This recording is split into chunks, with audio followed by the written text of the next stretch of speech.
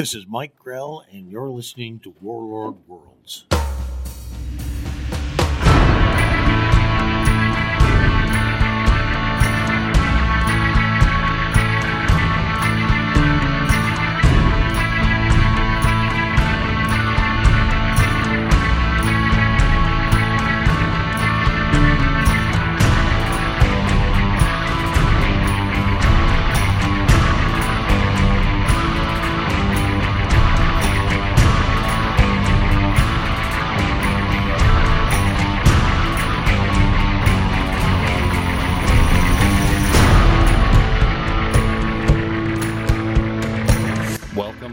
Thank you for listening to Warlord Worlds, a fan podcast devoted to the comic creations of writer and artist Mike Grell, including Warlord, Jon Sable, Starslayer, and Green Arrow. I'm Darren. And I'm Ruth, and this is a fan podcast. We're not affiliated with Mike Grell, and the opinions expressed are just ours. We're doing this podcast simply because we enjoy reading and talking about the comics of Mike Grell.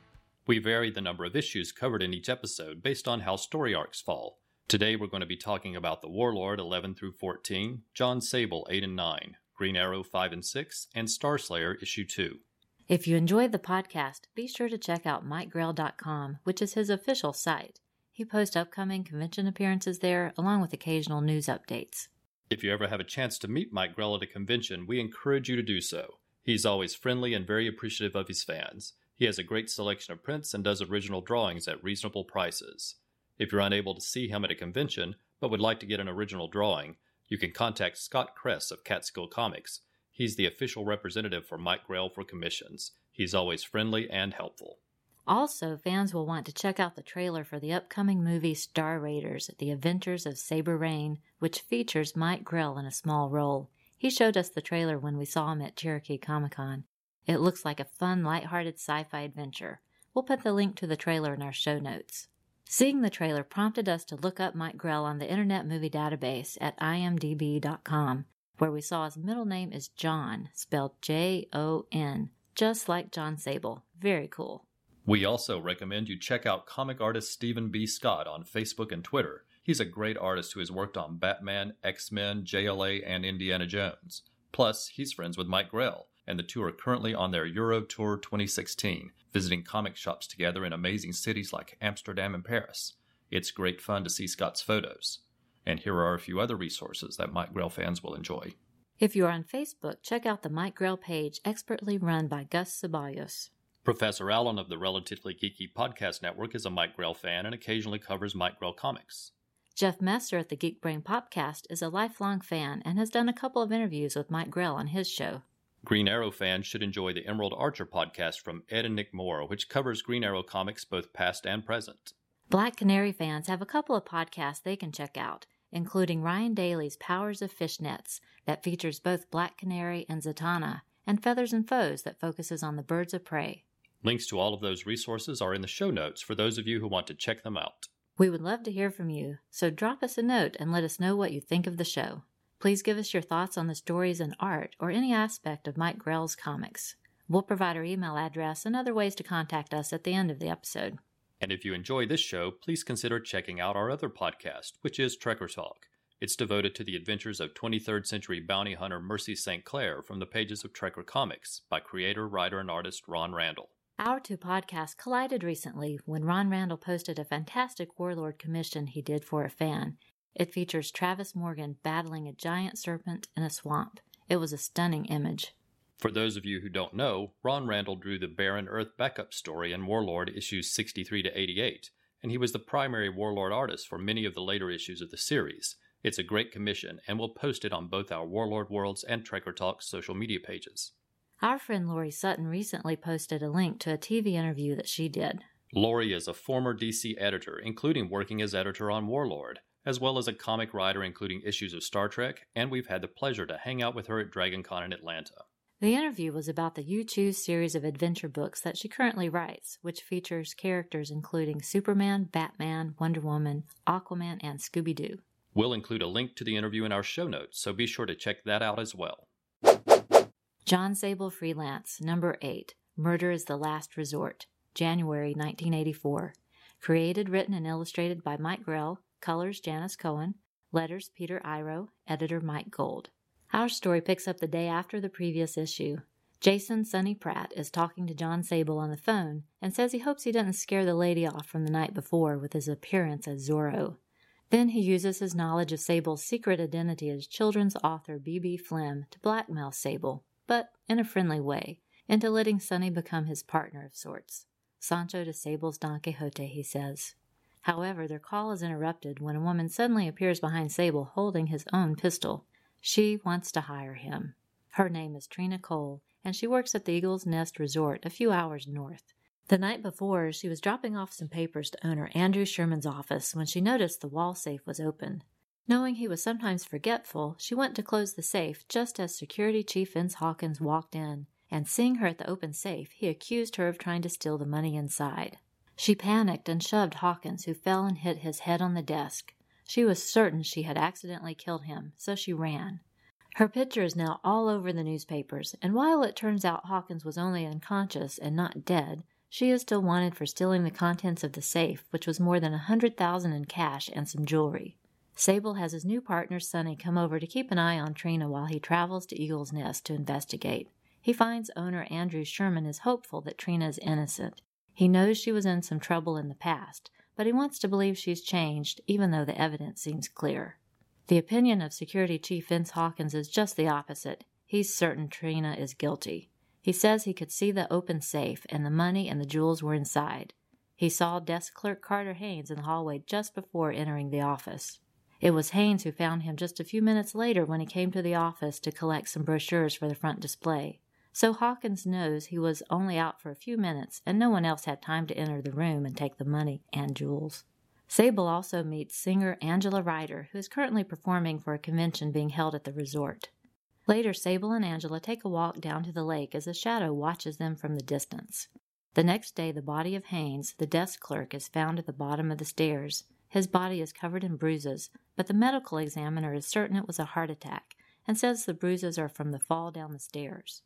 Later, Sable finds Sherman talking to a woman at the desk who calls him Colonel. When Sable questions that, Sherman says he spent 20 years butting heads with the brass in the Strategic Air Command. Outside, Sable sees someone searching his car. When he runs toward them, the shadowed figure jumps into another car and drives straight at Sable. Sable pulls out his pistol and fires multiple shots into the front window. The car swerves and crashes, and Sable finds the dead body of Security Chief Hawkins inside. Sable has a story to tell Angela that night. He believes Security Chief Hawkins was the original thief. He opened the safe but was interrupted by Trina. He ducked outside and circled around to catch her instead. However, when he fell, he was unconscious longer than he realized, because when desk clerk Haynes entered the room and saw the unconscious Hawkins and the open safe, he took the opportunity to take all of the money and jewels before Hawkins woke up. In a desperate attempt to win over Angela, Haynes gave her a piece of jewelry. However, that was his big mistake, because he didn't know Angela was Hawkins' accomplice. When she showed the necklace to Hawkins, he beat up Haynes to find out where the money was hidden, but Haynes died of a heart attack during the beating, so Hawkins threw the body down the stairs to cover up the bruises. While Hawkins and Angela never figured out where the money was hidden, Sable did. Haynes was telling the truth about coming to the office to collect brochures, and he hid the money in the box of brochures. Sable opens the box to illustrate his point, and in addition to the money and jewels, he finds a file titled Top Secret, Operation First Strike. Just then the door crashes in, and Sherman and the woman who called him Colonel and 2 other men enter with rifles raised, and Sherman thanks Sable for recovering his property. The cover by Mike Grell features John Sable caught in the headlights of an oncoming car, reminiscent of the scene when Hawkins drives toward him in the issue. Some of my favorite art in the issue are the various scenes of the resort on the lake. It made me wonder if it might be based on a place Mike Grell had visited. There are lots of characters to introduce in this issue, which is constructed a bit like a mystery, so we meet many suspects in short order. I think there's a funny inside joke in the issue when Angela is telling Sable how difficult it is working at these types of resorts. To illustrate her point, on page 12, she jokingly asks, "Have you ever been stuck in an elevator with the Elks from Rice Lake, Wisconsin?" I believe Mike Grell is from Wisconsin, so perhaps he is really familiar with the Elks of Rice Lake. John Sable Freelance number 9, Cliffhanger, February 1984. Created, written, and illustrated by Mike Grell. Colors, Janice Cohen. Letters, Peter Iro. Editor, Mike Gold. As our story continues, we learn that Sherman has promoted himself from colonel to general. He is the leader of an extremist group, and the convention attendees at the resort are actually his troops in disguise. He is eager to get his Operation First Strike files back before anyone can discover his plans. Sable and Angela manage to escape as the soldiers are walking them to the woods to dispose of them. As they are hiding out along the shore of the lake, they notice faint lights coming from a partially submerged entry into a cave. They follow the narrow tunnel, which opens into a large cave full of ammunition and explosives. They overhear plans for a nuclear bomb to be transported in a truck to the United Nations building, and the group has other nuclear bombs hidden in the cave for future use. Angela reveals to Sable that she is actually a lieutenant in the Air Force on an undercover mission to investigate Sherman. Security Chief Hawkins was her partner. Sable got most things wrong during his investigation. Hawkins did break into the safe, but not to steal the money or jewels. He was there to collect the First Strike plans until Trina Cole interrupted him. The only part Sable got right was that desk clerk Haynes did take advantage of the situation to steal the money, but didn't realize that he had also stolen Sherman's plans. She and Hawkins initially thought Sable was working with Sherman, which is why Hawkins was searching Sable's car. Angela explains the precise trigger mechanism needed to detonate a nuclear bomb, which means the two of them could start a fire to trigger the explosives in the cave to destroy the bombs without setting off a nuclear reaction. Sable dons his battle mask and prepares for action. He sets up a matchbook with a cigarette burning to ignite a box of explosives that will soon blow up the cave.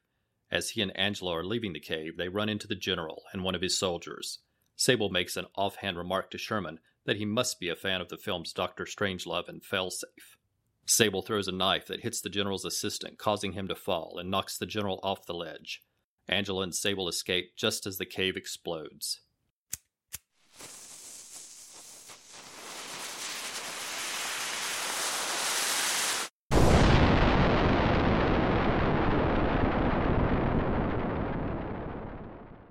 Sable commandeers a motorcycle to intercept the truck that has already departed, carrying the bomb to the United Nations. The truck is making slow progress on the narrow back roads, allowing Sable to quickly catch up to it, and a well-timed hand grenade causes the truck to explode and crash over a cliff. The issue features lots of interesting plot devices, including Sable tying his shirt to a rock and rolling it down a hill to confuse the dogs that are tracking him, and the clever way he uses the matchbook as a fuse to detonate the explosion in the cave. The issue features a great cover by Mike Grell. John Sable is on a ledge in the cave firing his gun while reaching out to Angela, who is hanging over a cliff. The layouts and art in this issue are varied and interesting. I like the atmosphere and the night scenes on the lake when Sable and Angela discover the cave. And I like the way the story unfolds visually on pages 16 and 17, as Sable is setting up the delayed detonation of the explosives.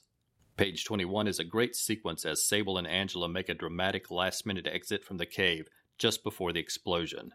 And pages 24 through 26 feature another exciting visual sequence of the motorcycle chase and the truck exploding and crashing over the cliff. I particularly like the reference to the film Dr. Strangelove, which is my all-time favorite film.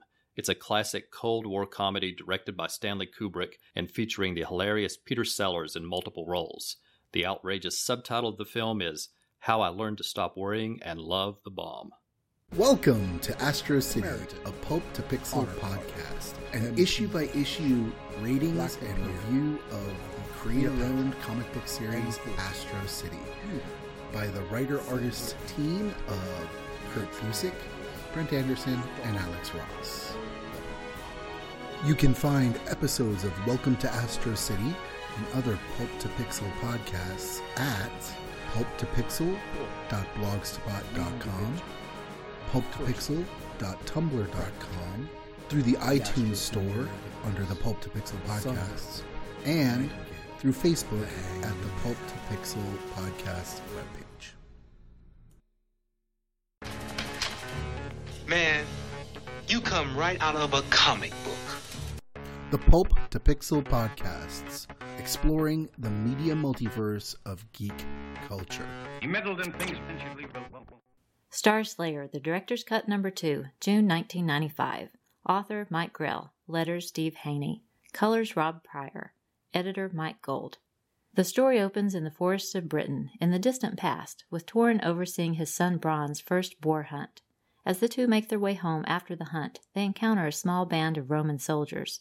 Torrin defeats them all in a bloody battle, then walks to the shore where he sees more Roman soldiers arriving in large wooden ships. He and his son hurry to the village to warn the others. He tells his wife Gwyneth to pack up some items and prepare to hide in the forest. She agrees that is best, but her father, who's the village chief, disagrees. He isn't afraid of the Romans, and instead expects them to bring tribute and trade that will benefit the village. His good friend Ivor is the only other villager Torrin can convince to join them, and as the small group travels deep into the forest, they encounter an old druid necromancer. While they are discussing the dangers of the Romans, Torrin's son finds a sword. The necromancer tells him it is not for him, but for one of his descendants many generations in the future. Once they leave, the druid inserts the sword into a stone, saying, "That ought to hold it." Meanwhile, back at the village, Gwyneth's father is learning the Romans are as devious and treacherous as Torrin claimed. From a distance, Gwyneth sees armed troops surrounding the village. Torrin decides he must return and help defend the village, and he rides away, leaving Gwyneth and Bronn with his friend Ivor. The Roman soldiers are numerous and well-armed, the battle is savage, and soon Torrin is the only villager remaining alive. He is badly wounded, and there is a deep cut on the left side of his face that has blinded his eye.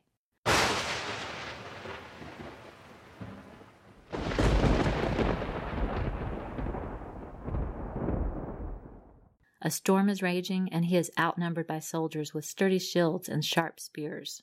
He hears an order for his capture, and says it is far better to die a free man than to live a Roman slave.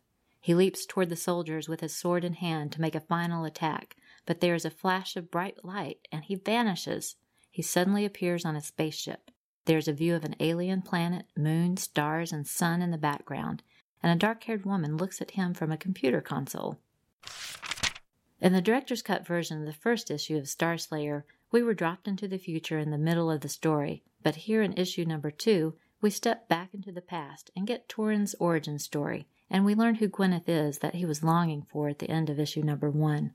The cover by Mike Grell provides a split view of Torrin in the past fighting the Romans, and the scene of Tamara on board the Jolly Roger from the last page. There are many dynamic images and panel layouts that are well done, and the pacing is good throughout the issue. There's a 2-page splash page of Torrin's son killing the boar that is reminiscent of the 2-page title page spreads that Mike Grell often uses in his Warlord series. There's also an impressive 2-page spread of Torrin fighting the Romans. It's a great action pose, and it's interesting because it isn't a typical landscape image that is usually seen in 2-page spreads. Instead, the book has to be turned sideways for a vertical 2-page spread. That isn't something you often see in comics. I love the page where Torrin is looking out to sea, and the view of the ships in the water near the rocky shore is overlaid on his cape, creating a very nice effect. And I really like the silhouette of the group traveling toward the woods with the sunset behind them. It's a gorgeous mix of red, orange, yellow, and purple.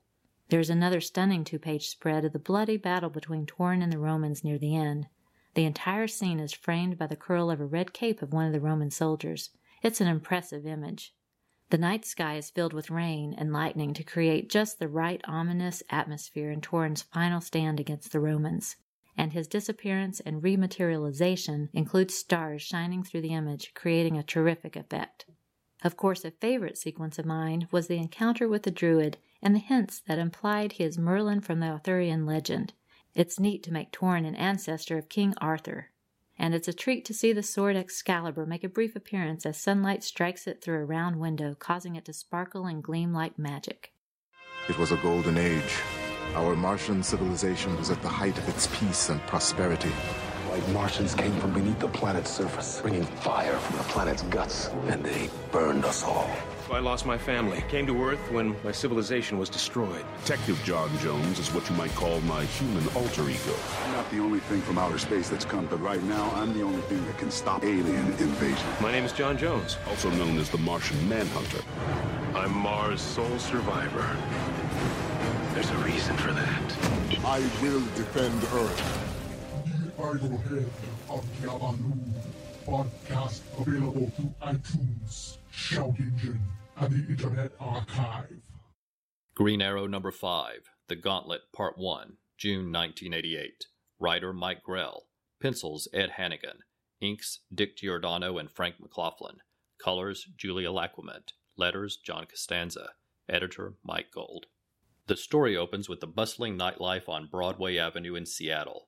Each panel features a different view of the street and different crowds of people, but there are always two well-dressed men in each image. One is wearing a green coat with a scarf, and the other a blue coat with a bow tie. At Sherwood Florist, we find Colin, a part-time worker who is helping Oliver put items into storage for Dinah. Colin is a hard worker who is saving up for college, and he's wearing a Washington Huskies hooded jacket.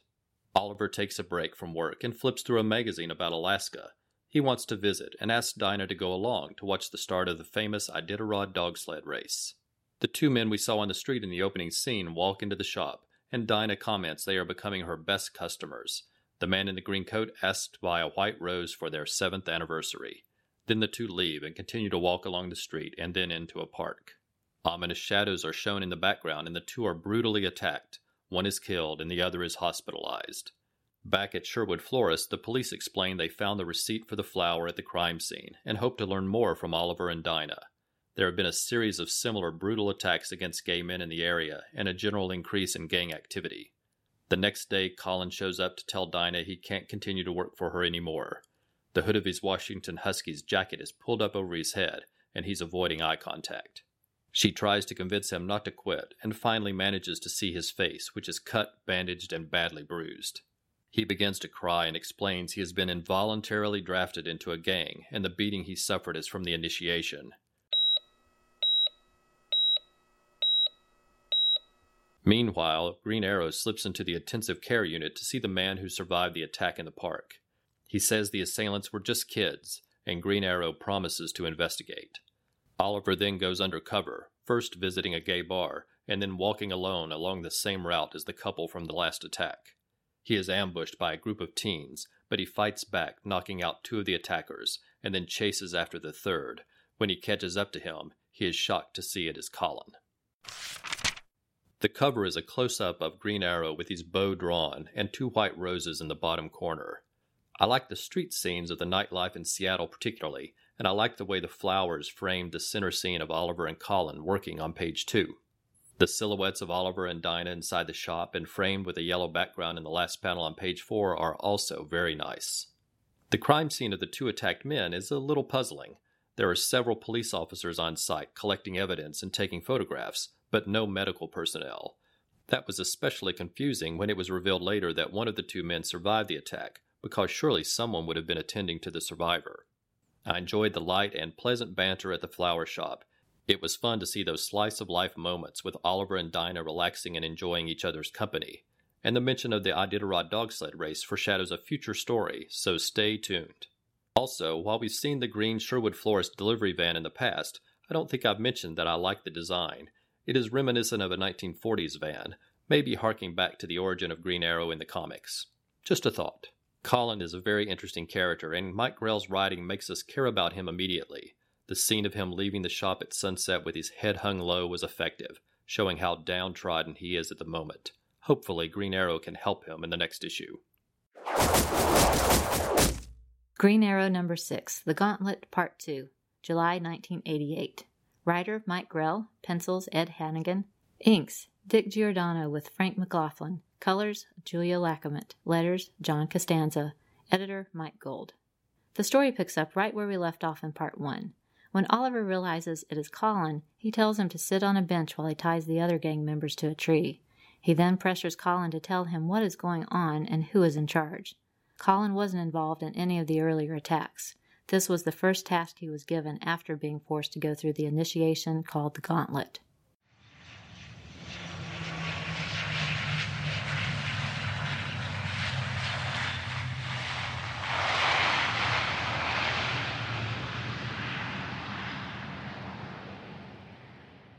Next we meet Reggie. He is the head of the gang and has just flown into Seattle.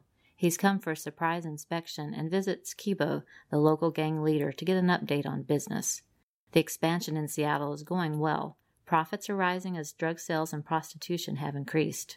Reggie emphasizes the importance of their crime organization relying on small transactions by juveniles to avoid attracting attention, and because the youth don't have to do much time in the juvenile justice system if caught. As Reggie is relaxing with some champagne, a green arrow shatters the glass, and Oliver makes his entrance from the rafters. He confronts Reggie with a newspaper headline about the most recent death in a series of crimes that are attracting much attention in the press. Reggie says he knows nothing of these crimes and would never get involved in something that attracts so much attention. During their conversation, Reggie manages to trigger a silent alarm, causing a group of his guards to barge in with guns drawn. During the standoff, Green Arrow gets Kibo to admit he is the one ordering the assaults. During Oliver's research, he found that Keith Bowman, a.k.a. Kibo, had been gang-raped in prison. Reggie interrupts to say he doesn't have to listen to Green Arrow and that nothing he says can be trusted because he has not earned his respect. To earn the right to be heard, Green Arrow must walk the gauntlet, while gang members line up on each side to beat him with baseball bats and other weapons. Bloodied and injured, Oliver crosses the finish line, and Reggie is now ready to listen to him. Oliver wants Kibo to be turned over to the police. Kibo draws a gun, explaining his vendetta is justified because he has contracted AIDS. As he continues to protest, Reggie draws out a gun and shoots and kills him. Later, Oliver is driving the Sherwood Florist van when he sees Colin. He pulls over to encourage him to come back to work and leave the gang. Colin says it is the only way to survive and that nothing ever really changes. Oliver says we'll see. And in the next panel, the headline in the newspaper says, "Modern-day Robin Hood donates $100,000 to fund an inner-city youth center." The closing panel has Greg Osborne reading the headline in the newspaper, and he says, "Gotcha." The cover features Reggie and several members of his gang. The only representation of our title character is an actual green arrow sticking out of the wall behind them. The panel of Reggie's flight approaching the Seattle airport at night is particularly nice, with a star-filled sky and mountains in the background. The champagne glasses shattering is a great startling scene, and the splash page of Green Arrow in the rafters confronting Reggie is a classic pose. The gauntlet fight features overlapping images. Some are in color and some in black and white. It's a nice artistic effect of a very uncomfortable scene.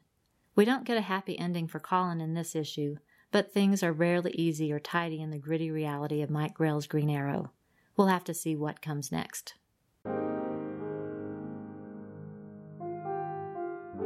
Black Canary. I'll need a sparring partner. I'm Zatanna. Why do you care about some leggy dame in nylons? Or have I answered my own question? Ladies and gentlemen, it's time for magic. Black Canary and Zatanna, together in one podcast. I'm Ryan Daly, and I've got a thing for superheroes in fishnet stockings. That's why I started Power of Fishnets, the Black Canary and Zatanna podcast. Join me every 2 weeks as I celebrate the Blonde Bombshell and the Mistress of Magic in their exciting adventures published by DC Comics. Power of Fishnets, available on iTunes and at fireandwaterpodcast.com. The Warlord, number 11, Flashback, March 1978, written and illustrated by Mike Grell. This will be the easiest issue of Warlord that we've covered so far, because it's primarily a reprint of Travis Morgan's origin story from earlier in the series that we already covered back in episode 1. The cover features a menacing view of Morgan holding his sword in one hand and his gun in the other hand. It's a great pose by Mike Grell. The story opens with Morgan, Machiste, and Mariah on the run from a Triceratops. The three duck into a narrow cave for safety, and there Machiste and Mariah catch up on some much-needed rest. But Morgan stays vigilant and thinks back to when he first arrived in Skataris. After these 2 new pages, the issue transitions to a reprint of the first appearance of Warlord from the first issue special, recounting how Morgan arrived in Skataris and met Tara, and how the two first encountered the evil Deimos. It's a well-timed reprint to remind readers of Tara, who we haven't seen in several issues, as well as reminding us of Deimos, who was just revived by the witch in the previous issue.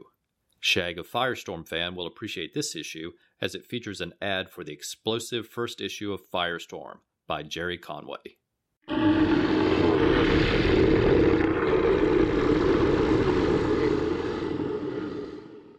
The Warlord number 12, Trilogy, May 1978, written and illustrated by Mike Grell. The story opens with Mariah writing in a book and making accompanying sketches. Machiste asks what she's doing, and she explains she is starting to document her time in Skataris. Just then they hear a huge fight break out in a nearby bar, and look through the open doorway and see Morgan in the midst of a fight, and the two question each other about why they follow a man who seems to revel in acting like a savage. Machiste recounts the story after he and Morgan had escaped from the gladiator school and while Morgan was building his army. A young boy approached, wanting to join the troops, and he even brought his own sword. However, Morgan encouraged the boy to enjoy his childhood. As the rejected boy walked off into the woods, a T-Rex attacked. Morgan rushed forward, firing his gun, and when the T-Rex turned toward him, the boy swung his sword, cutting deep into the flesh and muscles of the dinosaur's ankle, causing it to fall and allowing Morgan and Machiste to finish off the beast. Morgan rewarded the boy with an ornate helmet, a fine horse, and a flag, and told him to return to his village as his herald. Meanwhile, Mariah remembers a time just after she arrived in Scartaris. Morgan quietly took her to a clearing where she saw a beautiful unicorn. She was entranced to see a creature she thought only existed in legend. But then, an arrow pierced the unicorn, and a band of warriors erupted from the forest, killing the creature. Enraged, Morgan descended upon the men, killing them all, and then bowed and wept over the dead body of the unicorn. She wonders what kind of man combines savagery with sensitivity, fury with passion, and a steel blade with gentle hands. Morgan approaches them, refreshed, after winning the brawl in the bar, and toasts them, saying, "This is life." The issue is interesting as Machiste and Mariah feel the need to explain to each other why they feel a bond with Morgan. It's a valid question to explore as Mariah has left the comforts and technology of the surface world, while Machiste is a monarch who chooses to spend large amounts of time away from his kingdom. The cover features Morgan and the T-Rex, but unlike the scene in the issue that features a young boy, it is Mariah who is in peril on the cover. I'm sure putting her on the cover instead of the boy helps sell more copies. The 2-page title spread for this issue features Morgan engaged in a brawl in the bar. The page of the T-Rex attacking the boy is turned sideways. I'm a little surprised it wasn't done as a 2-page spread because it would have benefited from that, but I guess it wasn't as common to have several 2-page spreads in a single book at this point in time. The unicorn is colored in beautiful yellows and golds and looks great against the green backgrounds of the forest. It was as sad for the reader to see it killed as it was for Mariah.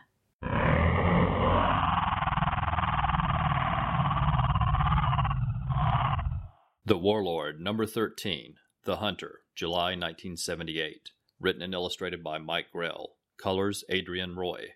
Letters, Ben Oda. Editor, Larry Hama.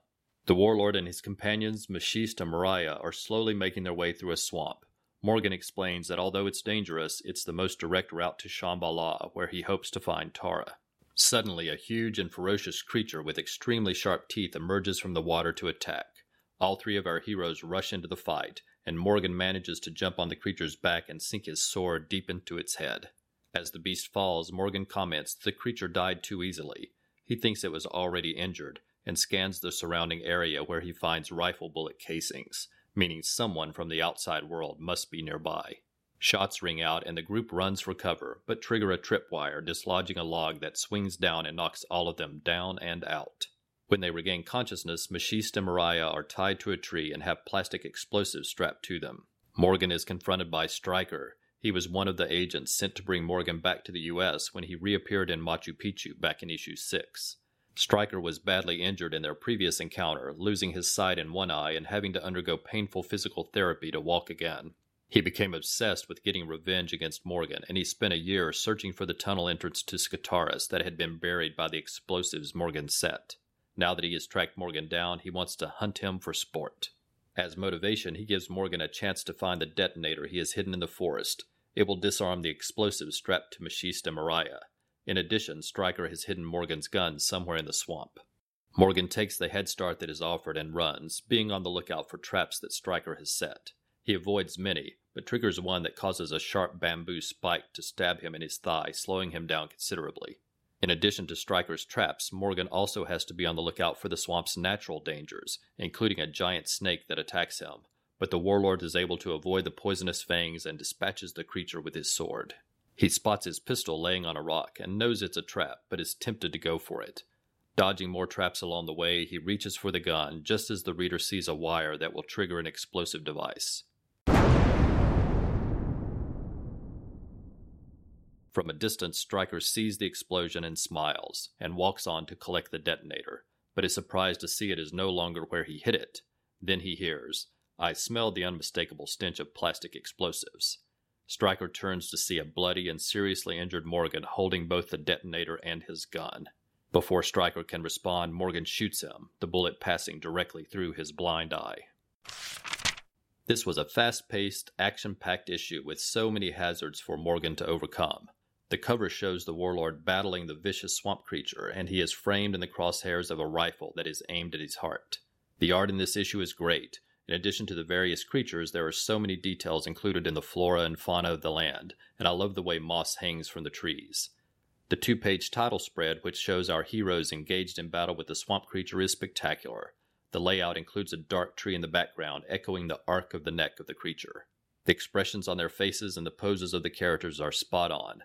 All are startled and are moving to avoid the attack.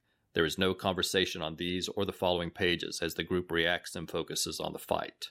Another nice page later on features a large, full-figure view of Stryker in the center of the page that overlaps all of the other panels on the page. It's a great layout. As usual with Mike Grell's art, there is a nice variety to the panels that often add to the dynamics of the story and make it easy to visually follow the flow of the story. Battling multiple creatures in the story helps to reinforce the sense of danger and illustrates the natural hazards in the world. The Warlord commission by Ron Randall that we mentioned earlier in the podcast would be right at home in this issue. It also features Morgan battling a serpent-like creature in the swamp. And we enjoyed the 1-page Aquaman adventure advertising Hostess Twinkies. We're longtime fans of Aquaman and enjoyed seeing him in this fun little ad. For any other fans out there, be sure to check out Rob Kelly's Aquaman Shrine and the Fire and Water podcast.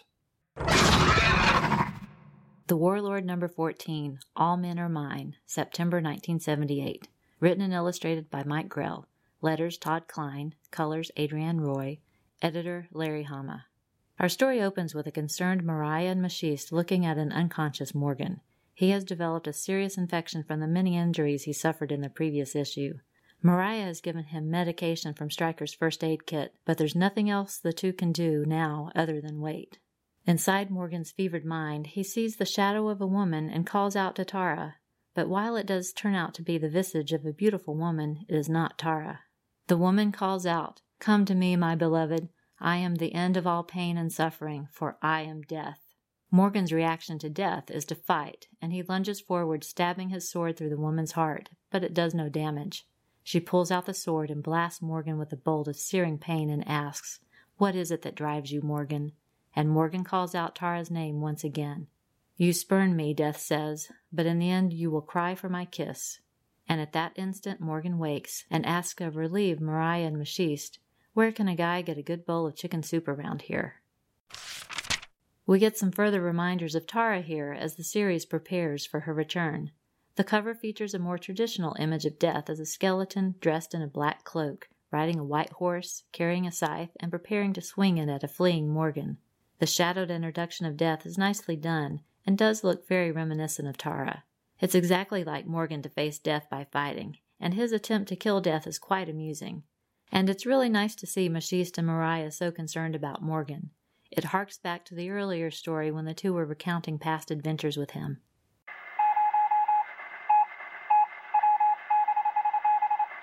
Next up is listener feedback when we share the emails and other messages we've received since last time. We sincerely appreciate every message we've received and truly believe they add immeasurably to the show. So a big thanks to everyone who took the time to write in. Michael Lane wrote in saying, "I just wanted to mention how happy I am to see a podcast dedicated to Mike Grell. I was first introduced to him through the Longbow Hunters, but then became a fan of his Warlord title and all of his other work. I had the opportunity to meet him for the first time at Baltimore Comic-Con in 2015, and it was great. I bound the complete run of his Warlord and Green Arrow books, and he did an amazing sketch of Ollie in my first Green Arrow book. He was a joy to talk to, very friendly, and actually spoke to my wife and me for well over an hour. One of the best experiences I've ever had meeting a comic book professional, and I'm thrilled to see you promoting his work." And Michael attached a copy of the sketch he mentioned, which is amazing. And what's even more amazing is that we were at the same Baltimore Comic-Con, and we remember seeing Mike Grell drawing in someone's bound Green Arrow book. So it appears that we were in line right behind Michael. As they say, it's a small world. Michael's hope is to eventually get a sketch in each volume of those bound Green Arrow comics. Top choices for the sketches are Dinah, Shadow, and Eddie Fires. And if he gets the opportunity, he'd like to do the same with his Warlord books as well. That sounds like a great ambition, Michael. I hope you get more opportunities to meet up with Mike Grell and get those sketches. And maybe we'll run into you at another convention as well. Outside the Long Box just discovered our podcast and is excited to listen because they love Warlord. We really hope you enjoy it and look forward to hearing your thoughts in the future. Karen Williams of the Between the Pages blog shared several comments, including one about Starslayer, saying she really enjoyed our introduction as she knew almost nothing about that series. She went on to say, "One thing I really like about your podcast is how you use them to talk about other things you like, such as Robin Hood." She shared that she had enjoyed it if we would do the occasional one-off special episode about things like Robin Hood or the Avengers British TV show, so maybe we'll consider doing something like that from time to time. Thanks, Karen. Karen also appreciated the reference to Basil Rathbone in Errol Flynn's Robin Hood, as that's one of her favorite movies, and she really appreciated our joke about losing the Best New Podcast Award to Trekker Talk. Son of Cthulhu of the Crap Box of Cthulhu blog got in on the conversation about Robin Hood as well. He realized his 11-year-old son hadn't seen the Errol Flynn Robin Hood yet, and it was time to correct that. He liked the picture we posted of the remains of the original castle at Nottingham, saying history can be so cool. And he had some good questions about our time in Sherwood Forest and Nottingham specifically. He wanted to know about the tax rates, and if they were collected by a wolf in a hat. Now that was a clever reference to the Sheriff of Nottingham, voiced by Pat Buttram in the Disney Robin Hood animated film. And still speaking of references, Clinton Robinson of the Coffee and Comics blog was happy to hear us reference Zorro as portrayed by Duncan Regehr. He shared that Regehr's version of Zorro is generally how he pictures the character. I absolutely love that version of the show from the 1990s as well, and I've always wanted to meet Duncan Regehr. He doesn't seem to make convention appearances though, but in addition to acting, he is also an artist, and periodically has art exhibitions in Canada. It would be lovely to attend one of his exhibitions. Brian Mulvey wasn't surprised that our personal Robin Hood collection included the series starring Richard Greene from the 1950s, as it's a favorite of his as well. And many thanks to Brian for saying I'm a dead ringer for Maid Marian. Brian gets bonus points for that. Plus, we learned that Brian has been a huge fan of Zorro his whole life. Like us, he has both the Guy Williams and the Duncan Regehr shows in his DVD collection, and he even shared a photo with us of him as a kid dressed up like Zorro. You were adorable, Brian.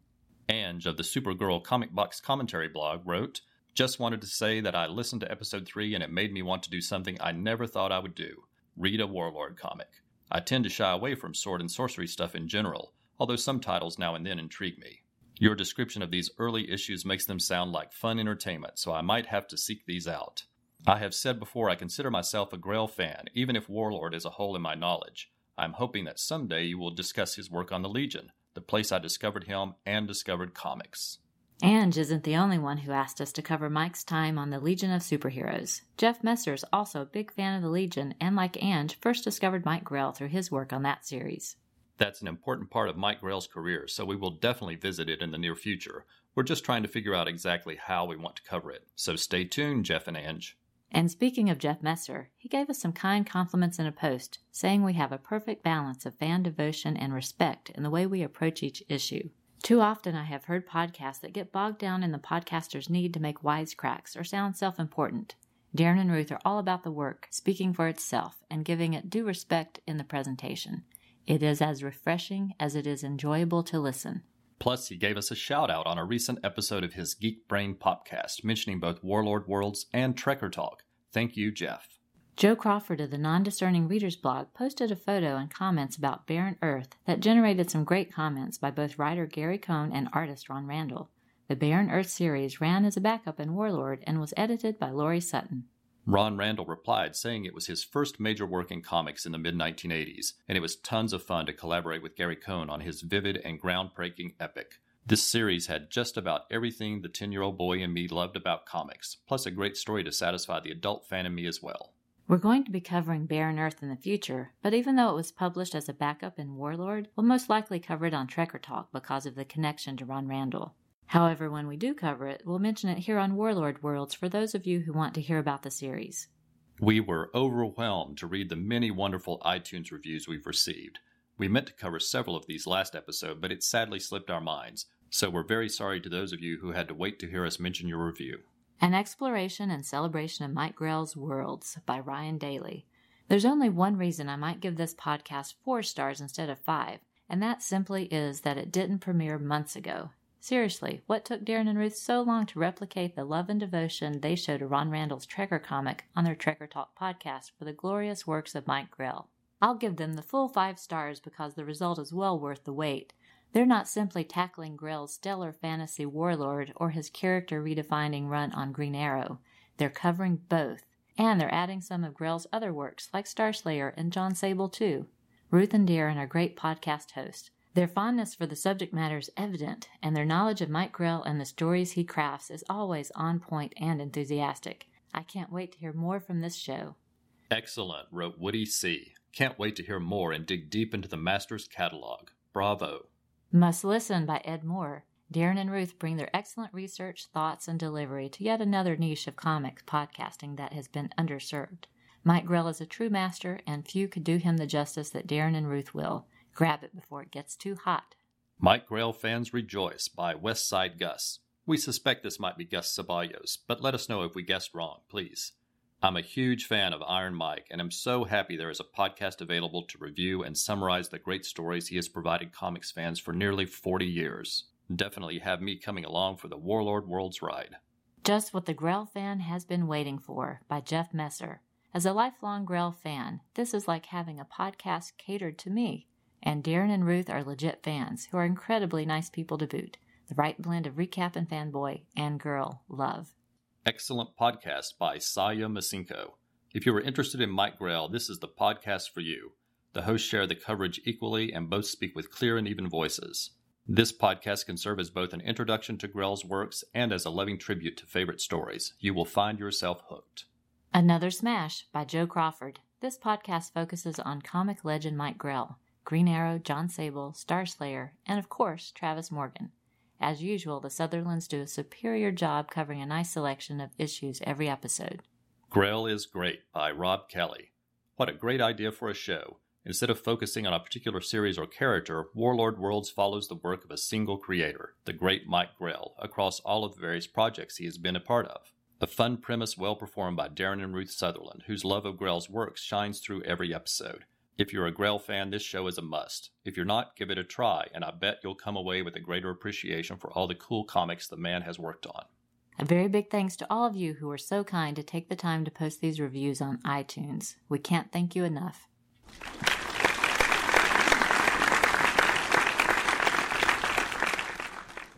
Next, we want to extend our thanks to everyone who supported us on social media since the last episode.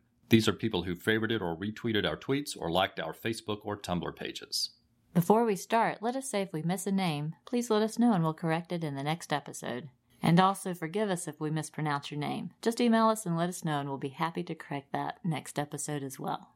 Ange of the Supergirl Comic Box Commentary blog, BC Fan 101, Becca, Birds of Prey podcast, Bold Outless, Brian Balvey, Bronze Age Babes, Captain Marvel 75, Chris Mounts, Clinton Robinson of the Coffee and Comics blog, Comics in Color, David Golding Artist, DC in the 80s, DC TV Podcasts, Diablo Frank of the Idlehead of Diablo Martian Manhunter blog, Dr. G, Man of Nerdology from the Pulp to Pixel podcast, Ed, Terry, and Nick Moore of Till Productions, Gene Hendricks of The Hammer Strikes, Green Arrow Fan, Gus Ceballos of the Mike Grell Facebook page, Holly M, Jason Unmasked, Jeff Messer of the Geek Brain Podcast, Joe Crawford of For the Non-Discerning Reader blog, John Baker, Karen Williams of Between the Pages blog, Kung Fu Comics, Kyle Benning of the Superman and Captain Marvel Power Hour, Laurie Sutton, former DC editor, lesbian comic lover,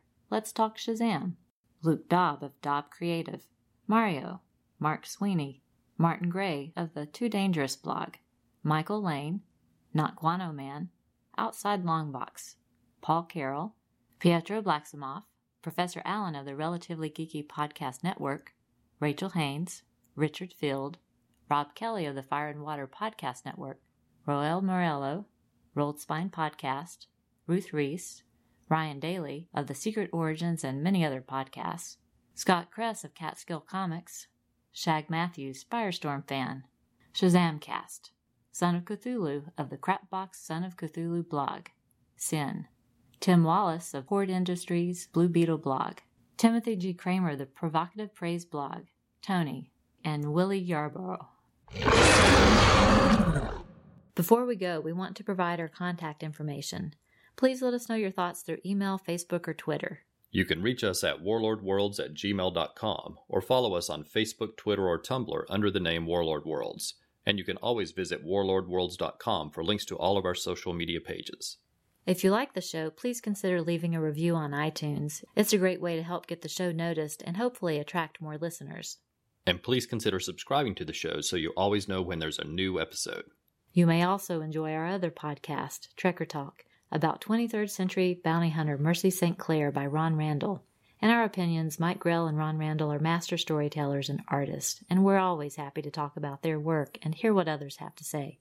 On the latest episode of that podcast, we covered the conclusion of Mercy St. Clair's origin story in Sins of the Fathers and talked about seeing one of our favorite films, Blade Runner: The Final Cut, on the big screen.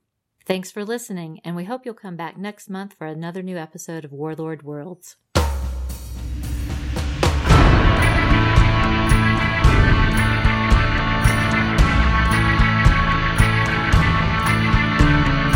Warlord Worlds is not affiliated with DC Comics or Mike Grell. The views expressed on the show are solely ours. Music is taken from the album Royalty-Free Instrumental Music for Movies and Websites. Sound effects are taken from the albums Sound Effects Collections Volume 9, Ultimate Sound Effects Collection, Sound Effects Library Volumes 1 and 2, Weapon Sound Effects, #1 Sound Effects for Movies, TV, and Websites, Sound Effects Volume 4, Archery Sound Effects, and Amazing Sound Effects of Monsters and Dinosaurs. We make no money from this podcast, and no copyright infringement is intended.